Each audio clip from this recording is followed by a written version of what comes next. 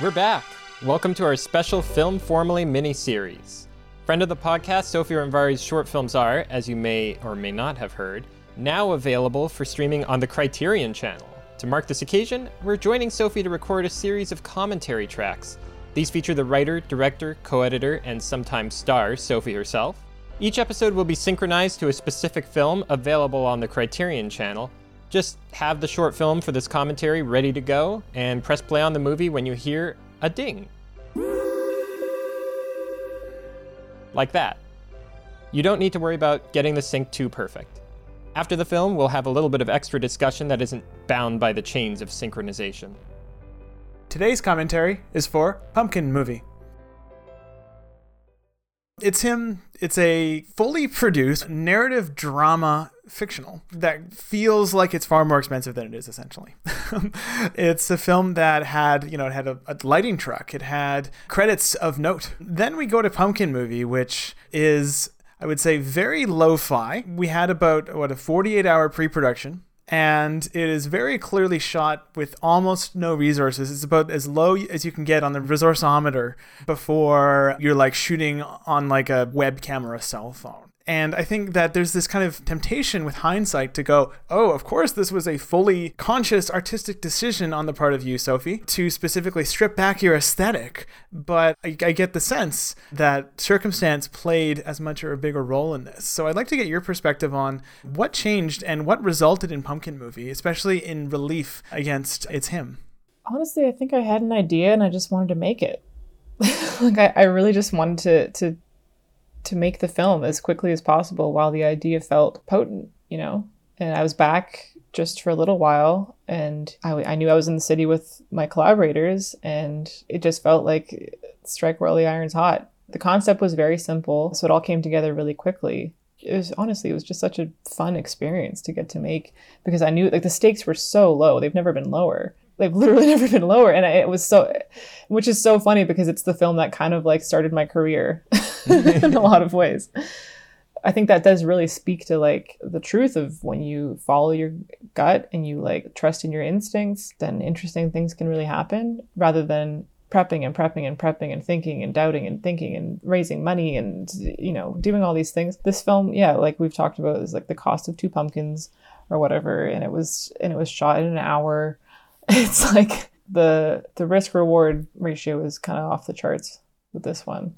And I still really enjoy it. I think it's just something that I can look back on really fondly. The whole experience of it, my best friend is in it, and we just got to shoot the shit about toxic men and document it. And it was just I never ever thought that this film would go anywhere, truly. It felt to me like just something, a pure expression.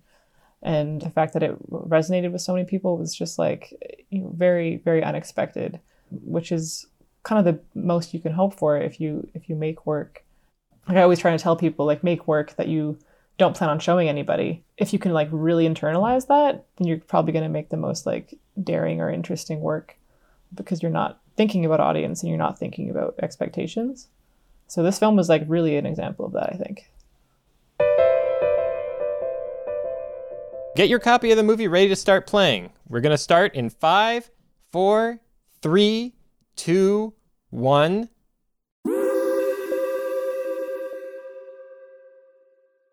All right, Pumpkin Movie. This is my and Paige's, who was a camera operator on this film. And this is our apartment. I'm sitting in this apartment right now, considerably more furnished than you see it here in this film. Yeah, it's another shot in a friend apartment location, decorated with things that I picked up at a dollar store. I remember walking through the aisles of the dollar store with a stack of little pumpkin lights in my arms that were taller than I was. I just went to the counter and I just had all these Halloween decorations, and that was the lighting for the film, essentially. That was half the budget. Paige is actually credited as cinematographer along with me on this, and I credit her with most of the lighting because I had this big light off to camera left, and she was like, turn that shit off.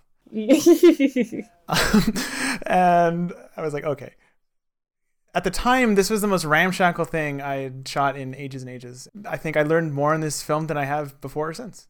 Yeah, I feel like I've talked about this so many times, but maybe people who are listening have not heard this. But the concept for the film if you're watching it right now, is, these two friends have a tradition that every year they get together and they share these stories that they've collected throughout the year of sort of negative encounters with men as they carve pumpkins over Skype. I had collected a whole bunch of stories on my end, some from anonymously submitted through Twitter or through friends. And then Leah on the other end collected her stories. And the film was essentially a Skype call between the two of us where we shared those stories with each other for the first time on camera as we shot. So I didn't know what she was going to say. She didn't know what I was going to say.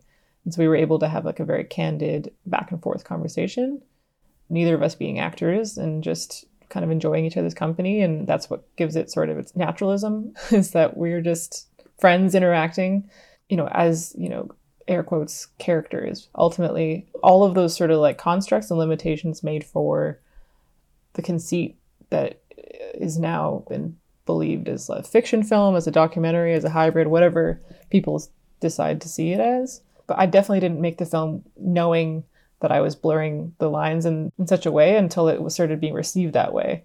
It was really just like following my instinct in like a very, very pure, quick way. It's still very interesting to me how this film was received, because it's like you made it, and then the word documentary was not uttered on the set. I think I said this a few times before probably, and suddenly it's a documentary or a hybrid, and it weirdly enough, that kind of, it's almost like the printing the legend of that this is a documentary kind of had a huge impact on your subsequent films and career. Mm-hmm. I mean, the craziest thing is that everyone involved said yes. Like no one probably really knew what I was trying to do, but everyone was like, okay, sure, we'll make your weird pumpkin movie. It was what, a 2-hour commitment? Yeah. I mean, like Leah, especially like on the other end of the computer, was just like, okay, like not knowing exactly what she was saying yes to. But yeah, then of course, like you said, like when it got programmed at True False, purely out of like all kinds of fate and luck and who knows what, but it ended up catching the eye of a programmer there who saw it online, and they programmed it without having ever submitted it. And I didn't even know what True False was at the time.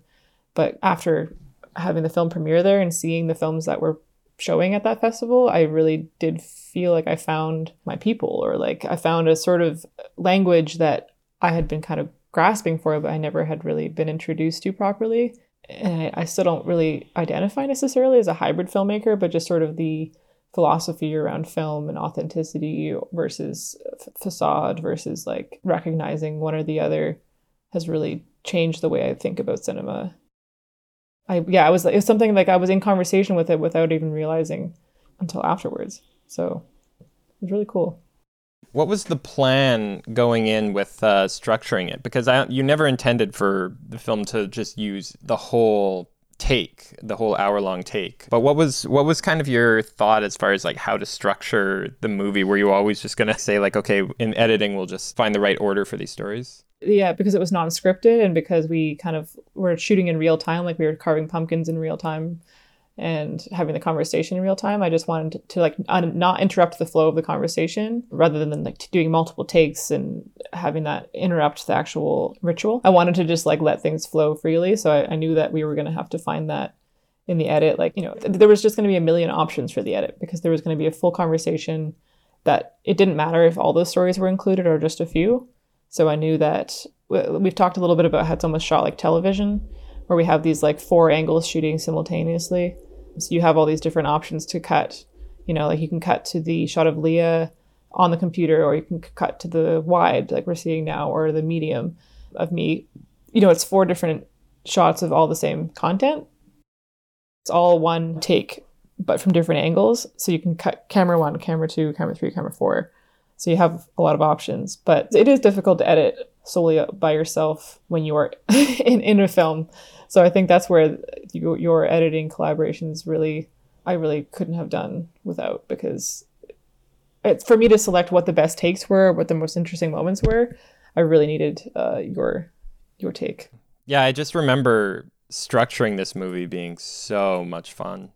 And hard, because like there's stuff with the pumpkins and the continuity around them and everything that makes it really hard. But the one thing that like you can't really cheat between edits usually, but we made it work. I just remember really trying to find what it was and just eventually lighting on the idea that the stories should get more and more serious and frightening as they go along, right? Like it should feel more real. It should feel like the way that like when you tell ghost stories around a campfire, it starts out being funny and no one's taking it seriously. And then over time, like as you really get into it, it might start to feel more real and scary. Oh, absolutely. Yes. Yeah, I just remember that we did have a picture pumpkin, like one sitting off to the side for the final shot. So there was some forethought for the end of the film. Oh, man. I forget why we scrapped it, but originally there was an exterior shot, like an establishing shot, wasn't there?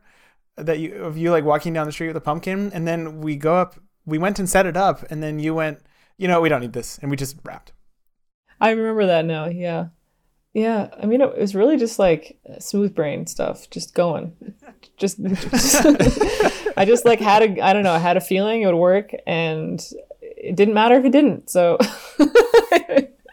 so it worked out. If anyone actually thinks we're exaggerating by saying 48-hour pre-production and like an hour or two of production, that's the honest truth. Yeah, and pre-production was like, going to the dollar store and collecting stories from people. Do you know how I earned my producer credit in this film? It was your equipment? Oh, I rented a camera from someone. That was the entire thing. We spent like $50 in a case of beer on an A7S, I think. I think I credited my friend Danny because he helped carry the pumpkin to your apartment. This is what it takes to get a credit in a Sophie Rambari joint, people. This was Paige's, this shot, wasn't it? The final shot of the pumpkin? All the close-ups were Paige's. I literally sat in a chair, like looking at a monitor because the wide shot didn't need operating. And then this final slide with the names, I knew that was going to be the end of the film going into it, and that it would be sort of this reveal. And it's been interesting, like the different reactions I've gotten to that, because a lot of people watching the film thought it was a documentary about two friends that do this every year, and were somewhat disturbed by the notion that it was like a concept for a film rather than something that is true. Because there's sort of mix happening between the authenticity of like the characters' interactions versus the fact that you find out that at the end that these are not just their stories. And there's something about that to certain people was like a little bit disturbing, because their expectations were that they were seeing something that was just being documented, and that was real. And it's always interesting to me when people are disturbed by finding out things are not real when you're watching a film. People don't realize how much they even know about cinematic language, because they know that certain aesthetics connote authenticity, but they don't realize necessarily that that's why they feel the authenticity coming through the film. It's like a reverse engineering of it, right? Because the aesthetics that we most associate with authenticity came about mostly due to practical reasons, like the Maysles brothers and Varda and everyone who shot, handheld in a messy way. They're doing so mostly because that's the best way to get into a small situation and not be that noticeable. But because those associations are now baked into our brains, it's very easy to just appropriate those aesthetics and basically fool people. Yeah, but it wasn't even like we weren't trying to fool anybody. It was just like that was the concept of the film. Well, sure. I mean, yeah, maybe there is. Yeah, I just think it's interesting because I think every film is trying to fool somebody, if you want to look at it that way, because you're trying to fool people that this shot and this shot, were happening at the same time and same place or whatever. The whole point of editing is fooling people into thinking you're seeing reality. So just the basis of the way that the medium is constructed is like a trick. It's a trick of the eye. That's the whole point. That's the thing. Like when it gets into my hands, it's all the same. Yeah. I think there's more of an onus on the audience to be skeptical of the authenticity of what they're seeing than a lot of audience members would like to think. I think the thing about Pumpkin Movie that interests me in that regard, though, is that I feel like we kind of stumbled into those aesthetics of authenticity without really meaning it, because the aesthetics of Pumpkin Movie are more driven by practical concern. So it's almost like people are disappointed when this thing that looks like a documentary, because it kind of does, turns out not to be what they think of when they think of a documentary. And I completely understand why people are attached to those notions around authenticity and why it can feel like a deception or like people feel betrayed or something. I can understand where that comes from, but it's just not how I engage with film. Like if someone gets me to think about the construction of a film in an interesting way, I feel like it's an accomplishment, and I think it's really engaging and interesting for me. Where some, people they get invested in a different way, I think. I think the rest of your filmography bounces off this concept in such interesting and wildly divergent ways. I look forward to seeing those. Thanks for listening, folks. You can hear the rest of the commentaries on this podcast feed, or find them on filmformally.com.